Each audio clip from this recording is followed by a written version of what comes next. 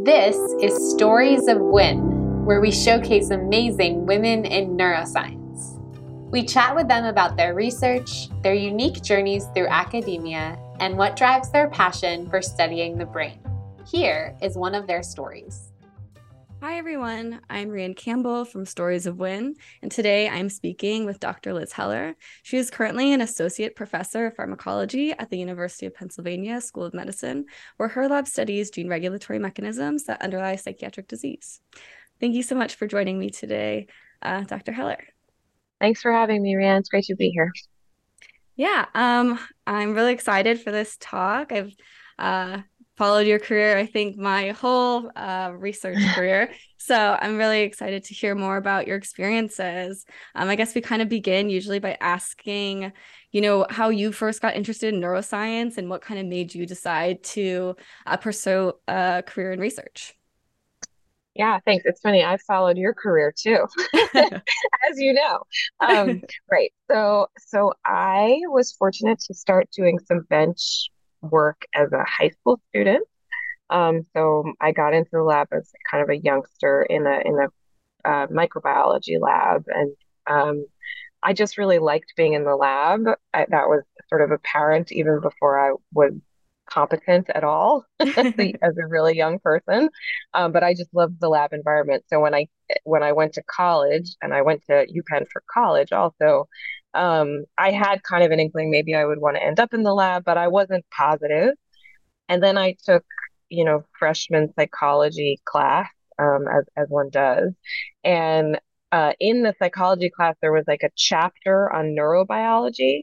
Mm. And I loved it. Like I ate it up. I was so excited to learn about neurons. I found them fascinating. And I sort of noticed that a lot of the other psych students were like not thrilled to have to learn biology. Yeah. And I like noted that, like, oh, okay, like maybe there's something unique here about my interest, which is, one of the things you're trying to do in college, right? Figure out what you want to do.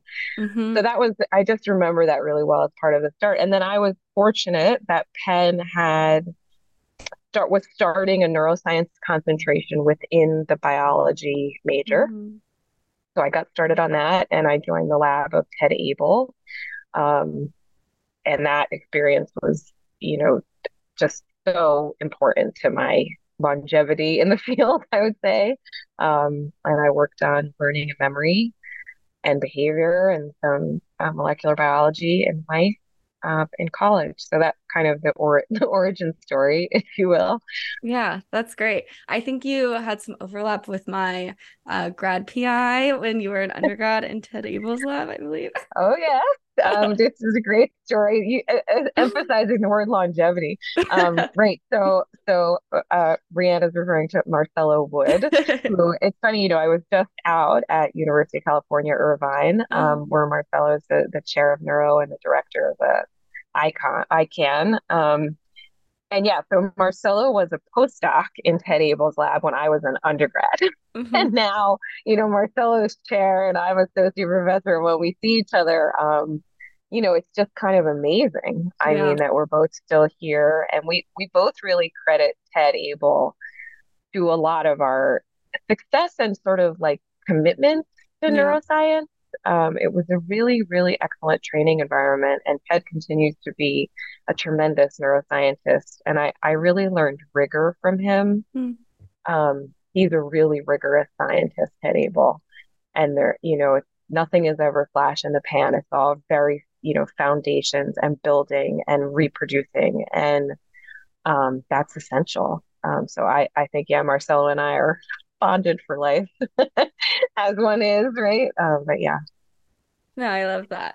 So right from this kind of undergraduate experience, you kind of developed an interest in research and decided to then start applying to neuroscience programs for your PhD. How did you kind of start deciding and ultimately select Rockefeller? Right. So this is also a TED story. So, Rockefeller looms large, I think, for all undergraduates as a really special place to train.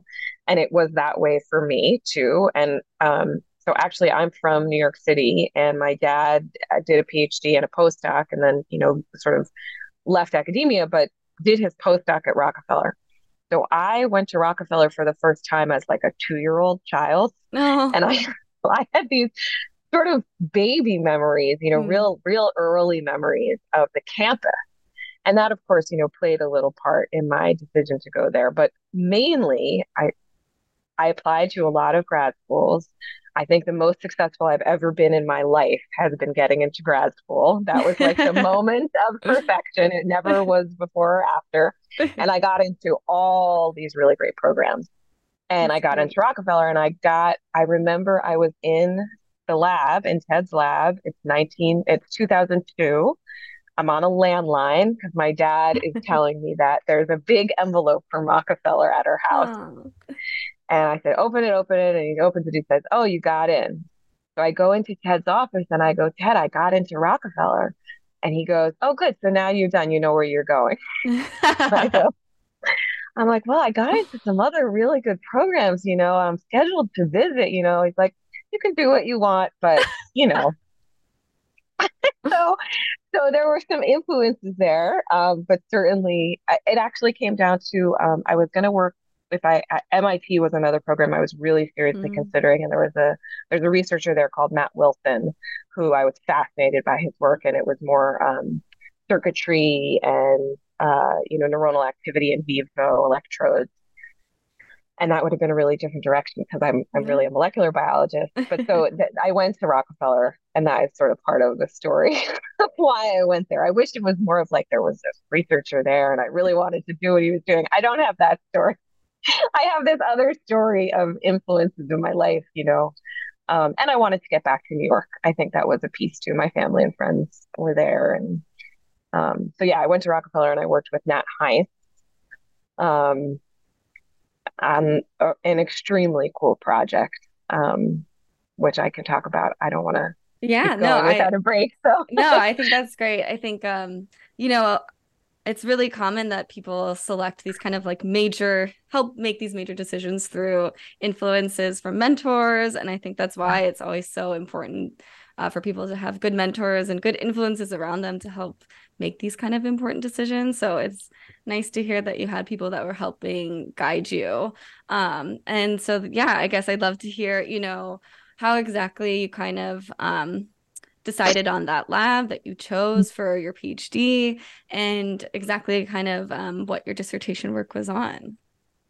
okay. Um, yes. So I went to Rockefeller. We do rotations there. They're not very formal, but we're encouraged to do them. So I had been working with mice in Ted's lab, and I'd been doing, these sleep deprivation studies, Mm. which involved me sitting quietly with mice for 5 to 10 hours at a time. Wow. And I was like, you know what? Maybe there's another organism that would be a little easier. So I joined Ulrike Gall's lab. Sadly, has passed away actually in the past 3 years, but was Mm. a tremendous geneticist. And I joined her fly lab, Drosophila lab. And I was in the lab for my first rotation, and I really didn't like working with the flies. So again, sort of, I tried to get away from the mice, but it really didn't happen. And then my second rotation was with Nat Heinz, and I talked to a lot of faculty about different types of projects, and that project was pitched to me, and I remember sitting in Nat's office and saying to him, "This is the only project I want to work on." Hmm. So what was the project? The project was I can we use genetic tools, genetically modified mice, to isolate specific synaptic populations and profile them proteomically, Hmm. and therefore compare sort of the synaptic content of different synapses based on, different based on cell type and in this case, like cortical layer. Hmm. And I thought that was just fabulous. I mean, it's just so kind of out there, and Nat is a genius and sort of just, you know, creating a new path, forging a new path, sort of from not from nowhere, but definitely not iteratively. So, Hmm. I think I was really excited by that, and Nat is a really exciting type of scientist. So it was a hard project, right? I had to make a lot of transgenic mice. This was pre-CRISPR. So we made transgenic mice using back transgenesis, which Nat had also pioneered. And I designed, I think, 12 lines of transgenic Wow. mice. And, it's really purifying the construct for the oocyte injections on like cesium chloride columns. I mean, it was Wow. really old, like now what you would consider sort of old school. Um, and I was there a long time. And this is a kind of a segue into a failure turned into a success. So I'm just going to share it. The point of my thesis was to tag glutamatergic synapses with an AMPA receptor subunit fused to GFP and express that in pyramidal neurons across the 5 layers of the cortex. So we had 5 different transgenic mice, all of which had this fusion receptor transgene.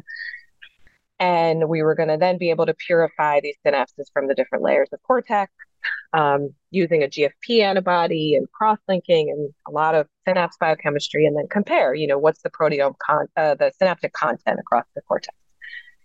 Except that none of the AMPA receptor GFP fusions actually trafficked to the synapse. Uh, So I made a lot of mice with green nuclei yeah. and cytosol. Yeah. And it was really, really devastating because it was, it's years, right, to Of make those course. lines. Yes. Right. So, okay. I also made one line that was an inhibitory subunit GABA receptor subunit fusion, which was going to serve as a control for one of the layers of the cortex.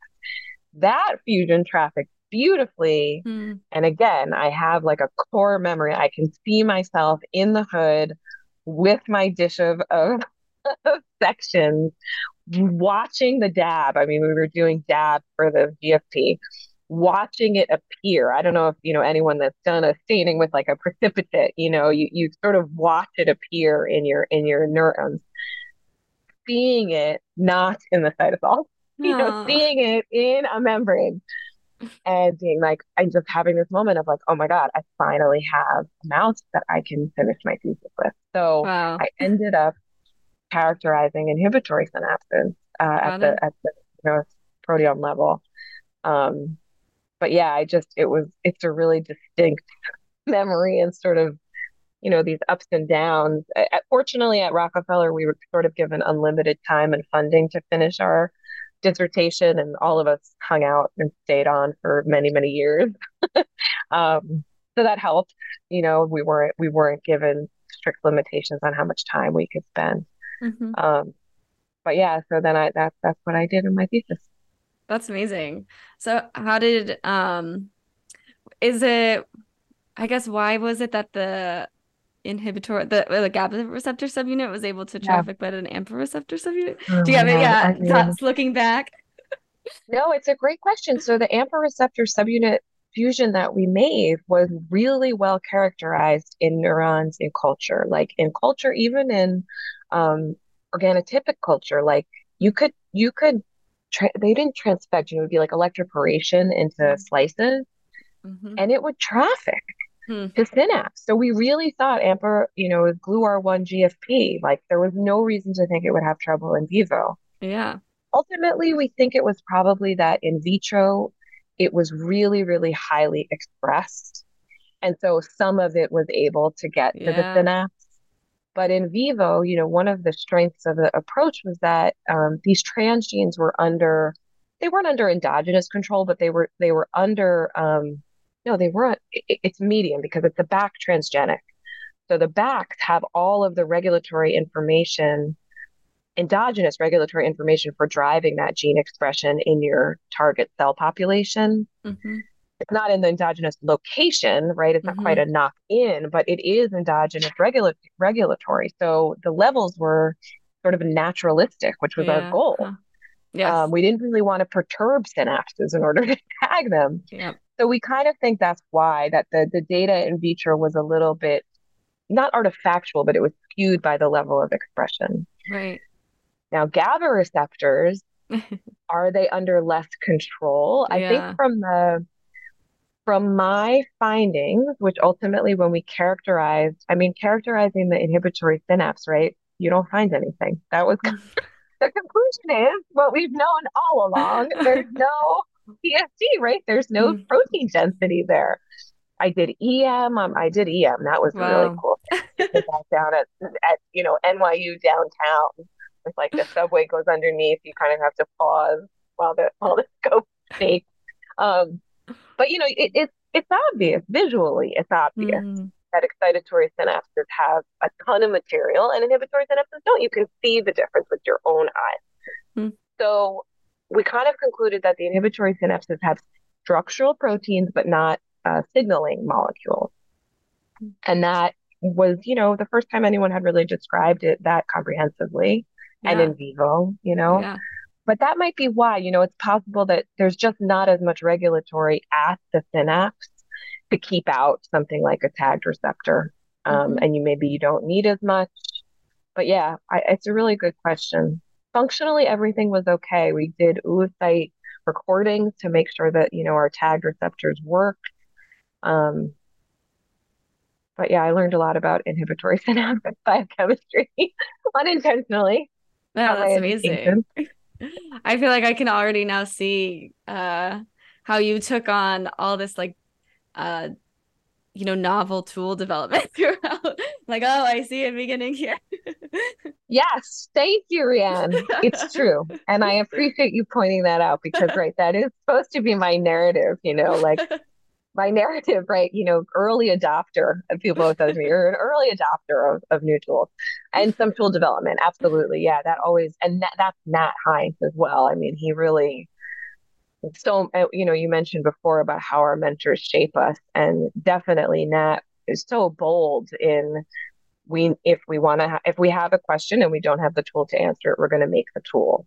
And that was just his mode of operation. And I watched it and I got to do some of it. And for sure, it influenced how I operate or try to operate. Um, yeah, we did, we did have to make a lot of constructs. I learned how to do molecular cloning as a grad student, a no longer useful skill, but one that was very, very important for a long time. And that served me well throughout, all of my training. Yeah.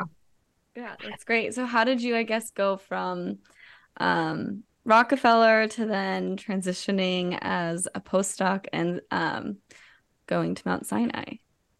Yeah. So, another sort of like Liz doesn't know what she's doing. Something serendipitous happens. Um, so I really didn't have a lot of professional development mentorship at Rockefeller. They're very focused on basic science, especially back then. And, this kind of part where you network or I don't know, none of the other things sort of were the focus, at least for me in my lab, and I think for many of us.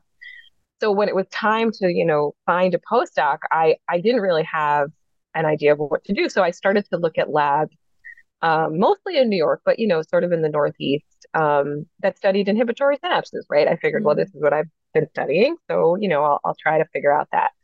And every time I would find a lab, I guess I'm going to call Nat out a little bit here, but it's okay. I would bring it to Nat and he would say, no, no, that's not a serious enough or rich enough or big enough Mhm. lab or institution. You're not going to be able to do what you want there. Not a good choice. Mhm. There was no follow up of like what would be a good choice. Yeah, But yeah. there was definitely this messaging of like, and he wasn't wrong. I mean, I was used to working in this sort of budgetless, highly innovative atmosphere with Mhm. so many tools and resources. And I think it was his way of saying you're going to want to develop tools and you're going to want to do really cutting edge stuff. And without that, you will not be satisfied. So I tried to take it as, encouraging, but it Mhm. didn't help me find a lab. So this goes on, and then one day we're in a lab meeting in the Heinz lab, and Eric Schmidt, who was postdoc at the time, who had been at Yale as a PhD student, knows I'm looking for a postdoc and says, "Oh, Liz, Eric Nestler is moving to New York from UT Southwestern." And he knew Eric because they had both been at Yale. He said, "I think he might be a really good match for you." I didn't know who Eric Nestler was, right? Like this is like me being totally naive and not in the drug addiction field, right? Yes, yeah. Um, but that was the best thing that could have possibly happened to me in my career. I mean, that single piece of guidance to try, and my ignorance about who Eric was saved me, because if I had known, how competitive it was to work with him and what a huge influence he was, I would have been totally intimidated. I had no first author paper at that time. It took me a couple of years into my postdoc to publish my grad paper. We can talk about that story of woe if you'd like. Um, and I probably would have said, no way he's going to take me. But I didn't know anything. So Mhm. sometimes not knowing anything, I mean, this is before we use the internet that much. So that helped too, I'm sure. It was like, it's still 2000s, but I just wouldn't even occur to me to like start Googling someone. I know that's maybe silly, but anyway, that's how I ended up at Eric's lab. It's not a very scientific reason. But once Eric Schmidt said that, I looked at the papers, right? I did look at the Mhm. papers and I saw, holy cow, this is molecular biology and behavior. This is me. I mean, it really was, because I'd done behavior with Ted and I'd become really strong on molecular neuro with Nat. And Eric's papers have that range. And I mean, most of us, when we start reading the Nestler Lab literature, get pretty excited, right? Yes, Because yeah. the stories are incredible. Hmm. Um, and so it was like, oh boy, like, yeah, this feels like a great match for me. And I was really, really lucky that Eric Nestler agreed and hired me. So that's how I ended up with Eric. It was really like you said, tools and molecular biology in the brain. That was Hmm. where I was comfortable. I wanted to do molecular biology in vivo. And that had carried through. Maybe that's another theme, like from undergrad through grad and moving into postdoc, the studies were always in vivo. I Hmm. really didn't mess around with culture at any point, and still now, at year 8, 9 of my own lab, starting to do some culture work. Um, so that was like a really, really good match for me because I wanted to stay in vivo but still do mechanism. Um, and he was moving to New York. Yeah. A lot of things fell into place. Lucky me, Yeah. No, that makes sense. It's like follow your interests, but also keep your personal life in mind, I think is a good reason of selecting what you want to do for your Yeah. postdoc. Yeah, Um, absolutely. so then how did I guess you start kind of establishing what would be maybe your main project in your postdoc? Yeah. So I think that, Eric had been, Nestler had been studying epigenetic regulation in the brain for a long time at that point, closing in on a decade probably since the initial studies. And I think, way more than me, because, I hadn't even really thought much about epigenetics before.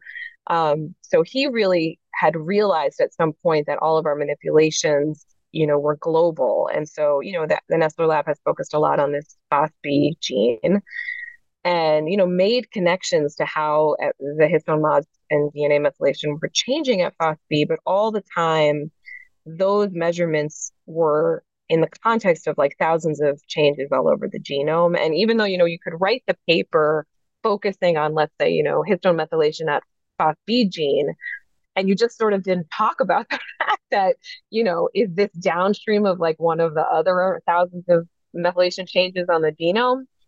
And that's appropriate. That's where we were at the time. And gene focused work is essential. But I think Eric wanted to take that step further and really prove that, methylation changes, histone methylation was sufficient to regulate a gene. And that's when I entered the lab. And Eric had been in communication with this company called Sangamo, which at the time had developed zinc finger approaches for, modifying the epigenome. And I think he saw in me like sort of the person that could finally do this thing that he'd been thinking about, mostly because I could clone. I mean, in order to do these experiments, you had to be able to build a lot of constructs. And that is so much of my thesis work was building these constructs for making the mice. And so I think part of him was like, at the very least, Liz will be able to build all these constructs. And then, she can get help with the other stuff if she needs it. And I was way into the project. I mean, the analogy to what I was doing with Nat, right? It was like, here's this tens of thousands of synapses all in a soup. Let's fish one out and study it.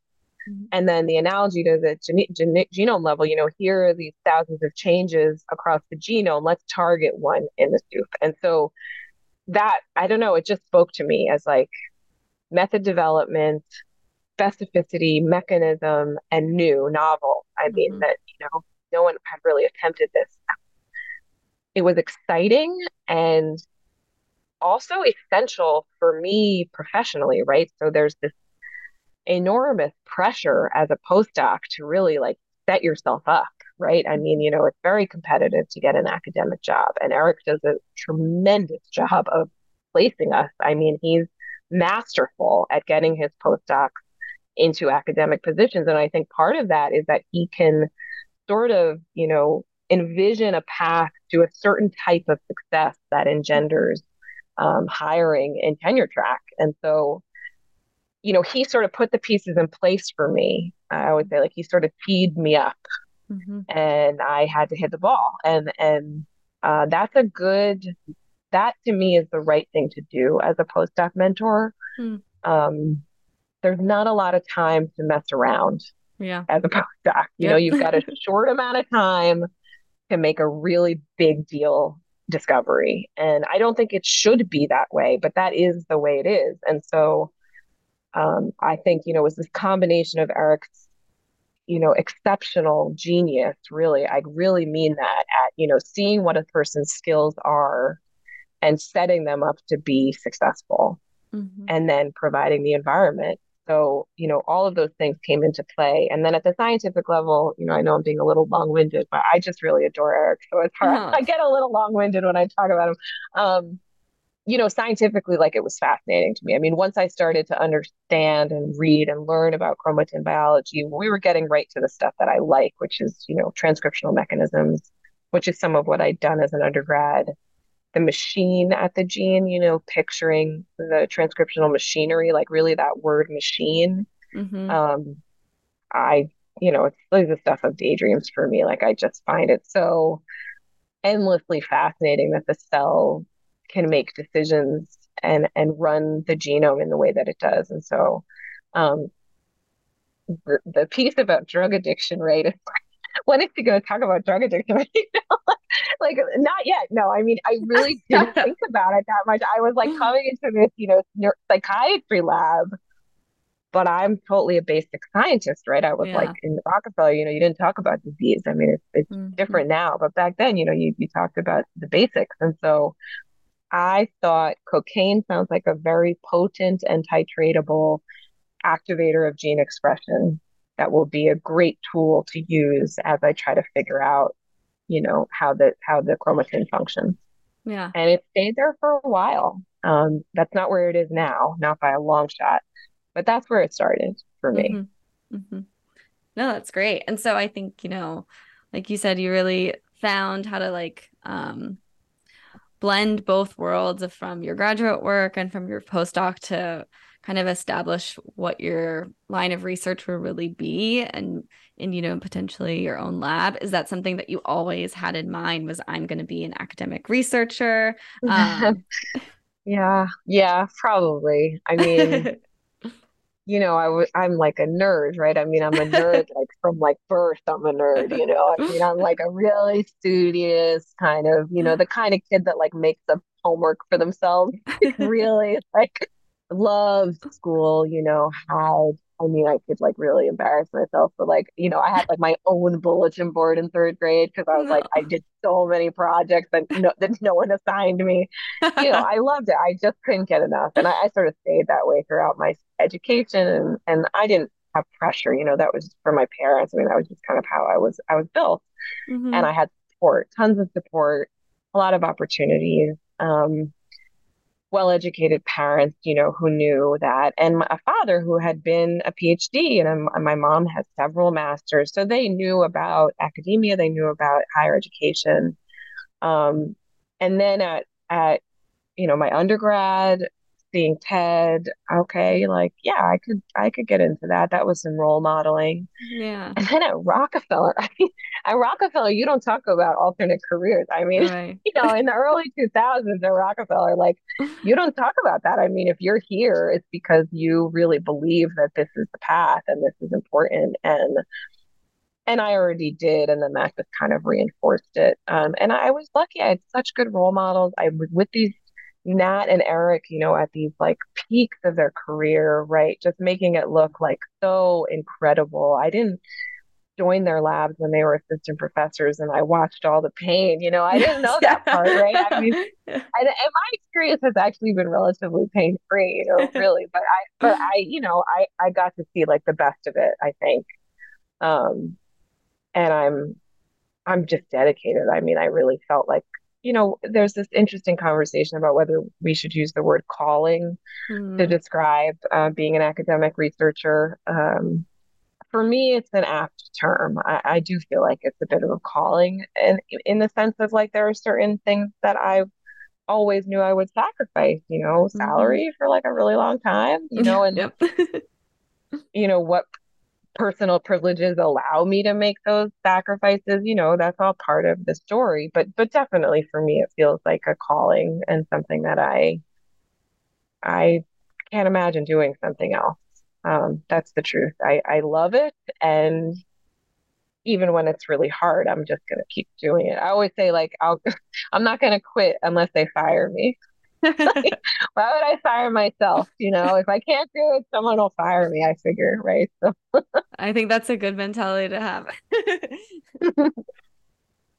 Great. So then, you saw like you were committed to this path and you ha saw kind of the project that was helping you develop and like kind of move forward and excel in this career. How did you kind of then go about transitioning from a postdoc to being a PI and then selecting or applying, where you wanted to kind of establish your lab?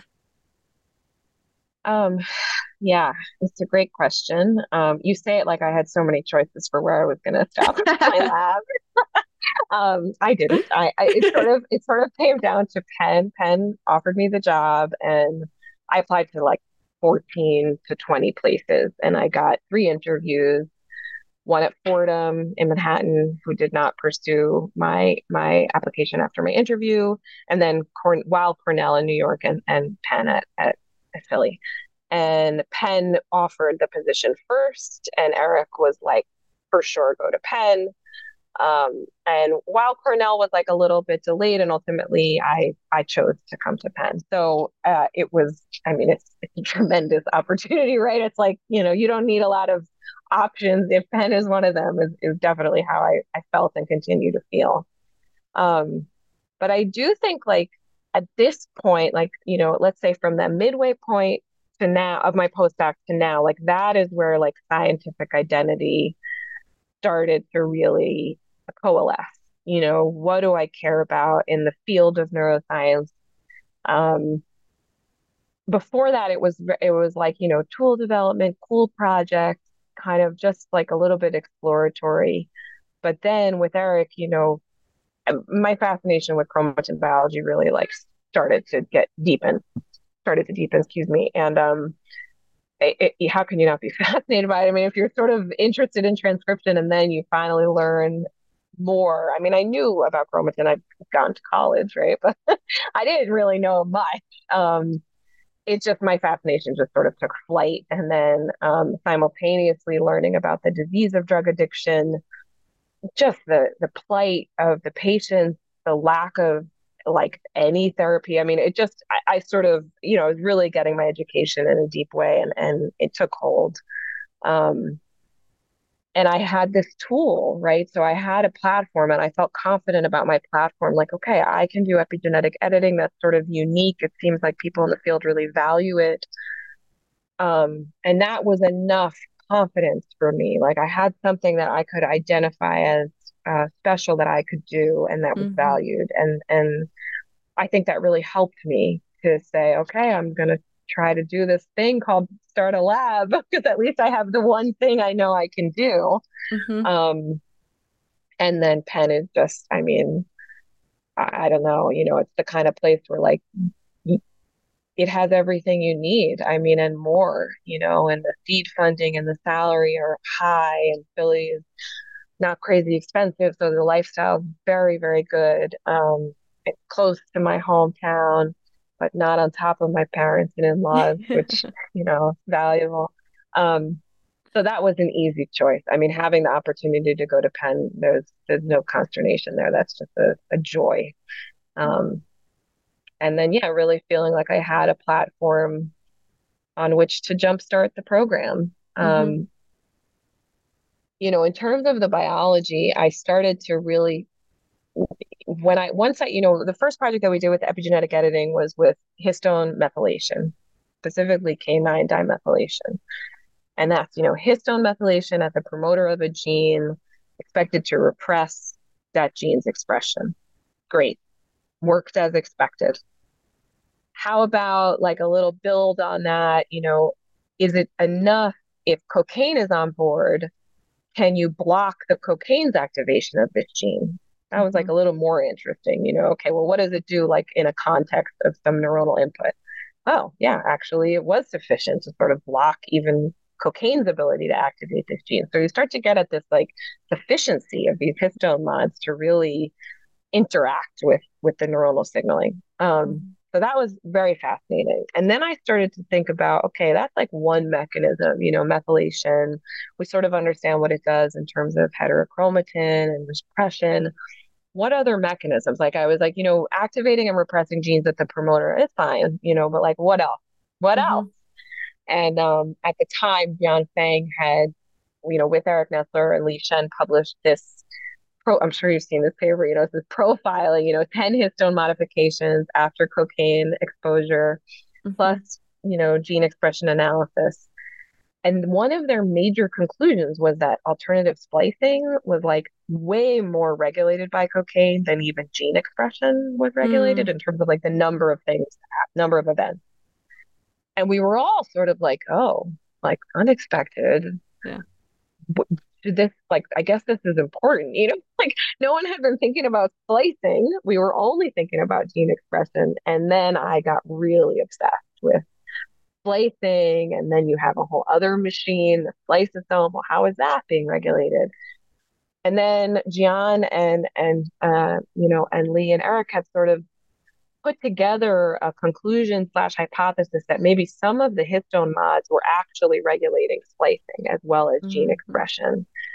And that was very novel. Like that's Mm-hmm. not something you saw anywhere. Mm-hmm. Chromatin and RNA are different fields, right? More than I even realized at the time. But of course, that's what gets me fired up, right? Oh, something really weird that like no one wants to talk about. Like, let me work on that.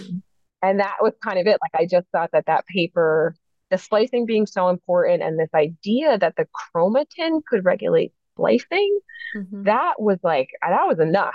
I mean, that was enough for me to like write my statements for my jobs, to write my first Mm-hmm. grants, to set my first experiments up. Like that was fascinating and continues to be fascinating.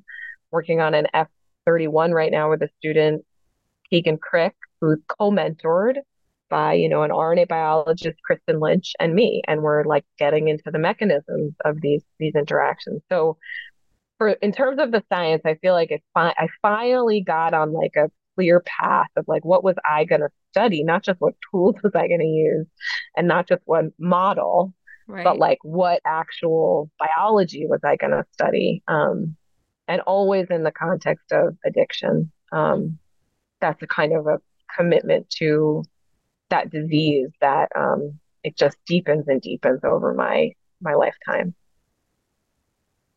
Oh, that's great. And so I guess you kind of touched on it in terms of, mentoring students as you're like forming your lab and continuing it running is I guess from maybe some of your experiences as a trainee, is there a certain way that you kind of choose to mentor or like how you help a student kind of grow as a scientist? Yeah, thanks for that question. I mean, it's the best part of the whole Yeah. thing. It's the best part. I mean, what a privilege. Like, I just feel every day lucky. And I tell my team all the time, like, here, I mean, when you're at an institution that's accepting grad students, these are students that have excelled pretty much throughout their schooling, Yeah. usually in a pretty competitive environment, and then they choose you to train them. I mean, it's an enormous privilege. Most of the time, it's also an enormous pleasure. Of course, it's challenging, and Yeah. Yeah. I think, unlike my training, where it was like it was a time in our culture, in our society where, hierarchy and authority were still very important and very like much tenets of our day-to-day life. And we're breaking that down, I think, thankfully. Yeah. But so sometimes in that transition, I didn't have anyone train me the way that I'm training. Yeah. And a lot of my colleagues are in that with me. Yep. So sometimes it's confusing, where are the lines here? Because I don't just act authoritatively, there's some more interaction. And yet I have to boss, right? So that's a little bit of an aside. That's sort of what's challenging about it. But mostly what's incredible about it is just getting to take part in inspiring and honing the training of these students, and postdocs, and sort of, again, like Eric's message, assessing the student strength and they're never weaknesses, but things that are under development. And then, developing projects that really, speak to the strengths of the student. I always make sure that, the projects that we design allow a student to thrive early, because building confidence in science, I think, is essential. I think if you ignore that and you just let students fail and fail and fail without, developing their confidence, I don't know that they'll stay in it. I think that can be Yeah. really not worth it, Yeah. Yeah. So, like Eric did for me, sort of setting them up for success and also building in a lot of challenges. But, you don't have to really try with the challenges. The biology will take care of that, right? Yeah. Yeah. If you're thoughtful in your projects and they're interesting, the challenges will come, right? Yep. Because the biology will always surprise slash disappoint you. So, I really do try to play to students' strengths. I do, I have some aspects that are micromanagement, right? Because I really believe that students can benefit from learning how to be organized and structured with certain aspects of the career. And I use some specific strategies for that. And, I tell them this is how I organize our work. Now you'll know how to do it that way. Yeah. You can use it or not, but at least you know how to do it.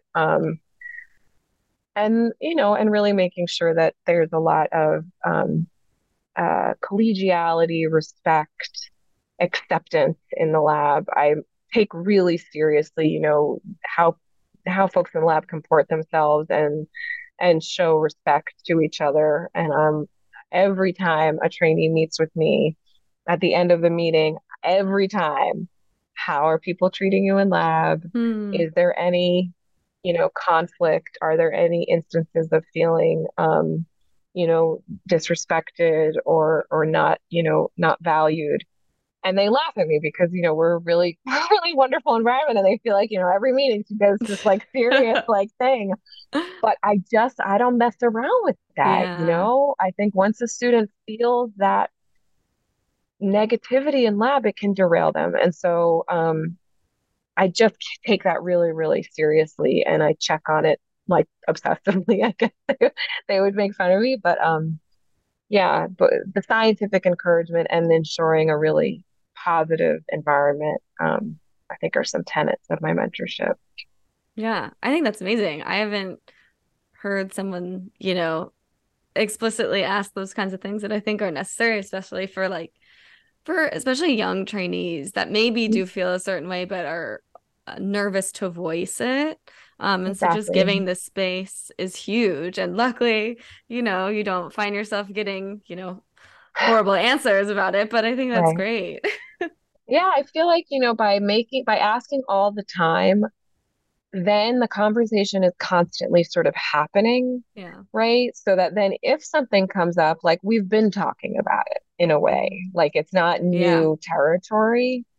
And that is my goal, like you said, creating that space and kind of normalizing those conversations because like it's gonna happen, Yeah. we're humans, we're emotional, especially about our science. Yeah. Yeah. Um, and so yeah, I appreciate the feedback because I do want there to be space for that conversation.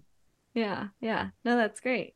Um, yeah, so I guess coming towards the end as we've rounding out your research career thus far, something that we always ask is what you kind of do outside of lab, what kind of fulfills you in other ways, I guess, too. Mhm. Right. So you can't see me, but Rianne, you saw me before sitting in my garden. Mm. So I'm very fortunate to have a house in Philadelphia that has a big garden. And I was not a gardener before I bought this house, and then I Ah, became one because I can afford the house with the garden, but not the gardener. yeah. So now, it's my work, but it's wonderful. It's really, the garden has, 30 different species of plants and it's rather large Wow. and it's a lot of work, but really, really good work, physically good and mentally good. And I'm often like out here sort of listening to something on my headphone, even like a seminar while I kind of prune. So that's now I'm a gardener, that's one of my major hobbies, my husband and I together. And I have a family. So I have a husband who's an architect and two kids, 8 and 4. Mm. So that I would say between the garden and the family, that's my primary occupations outside of the lab. I also, I have an extended family up in New York. We're really close. I see them often and visit with them. I'm fortunate that, both my parents are alive and my husband's parents as well. And then the last thing I would like to mention, actually I'm observant in my religion. I'm Jewish and I belong to a really wonderful synagogue right here, like around the corner from my house. But if you are observant, having a nearby a place to worship really helps. And it's a wonderful community. And one of the things that observant Jews might do is observe Shabbat. And I didn't know I would say this, but Rianne, I think it's something that's valuable because what Shabbat means for me is that like I come home on Friday, I turn off my phone Mm. and I don't turn it on again until Saturday night. Mm. And in this age of mindfulness and digital awareness, actually Shabbat sort of has some of that built in. And even if I don't go to synagogue, although I often do, but even if I don't, I really separate from my phone, which is I joke like my phone is my boss, basically. I don't have a direct boss, but my phone is certainly my boss. Everywhere I'm supposed to be, my phone is telling me, and all my tasks or my phone is telling me, alerting me. Um, so that's something about me that I think maybe people don't know that is really important to me, and I think really helps me as a person and as a scientist because I take that break. Um, yeah. Yeah, great. I love those answers. Thank you so much. It's great talking with you. And look forward to seeing you hopefully in the near future. Thank you so much, Rianne. This was really a pleasure, and it's wonderful to be in the company of the other women in neuroscience. I've been enjoying listening to their stories as well. So, really a pleasure, and I look forward to seeing you soon.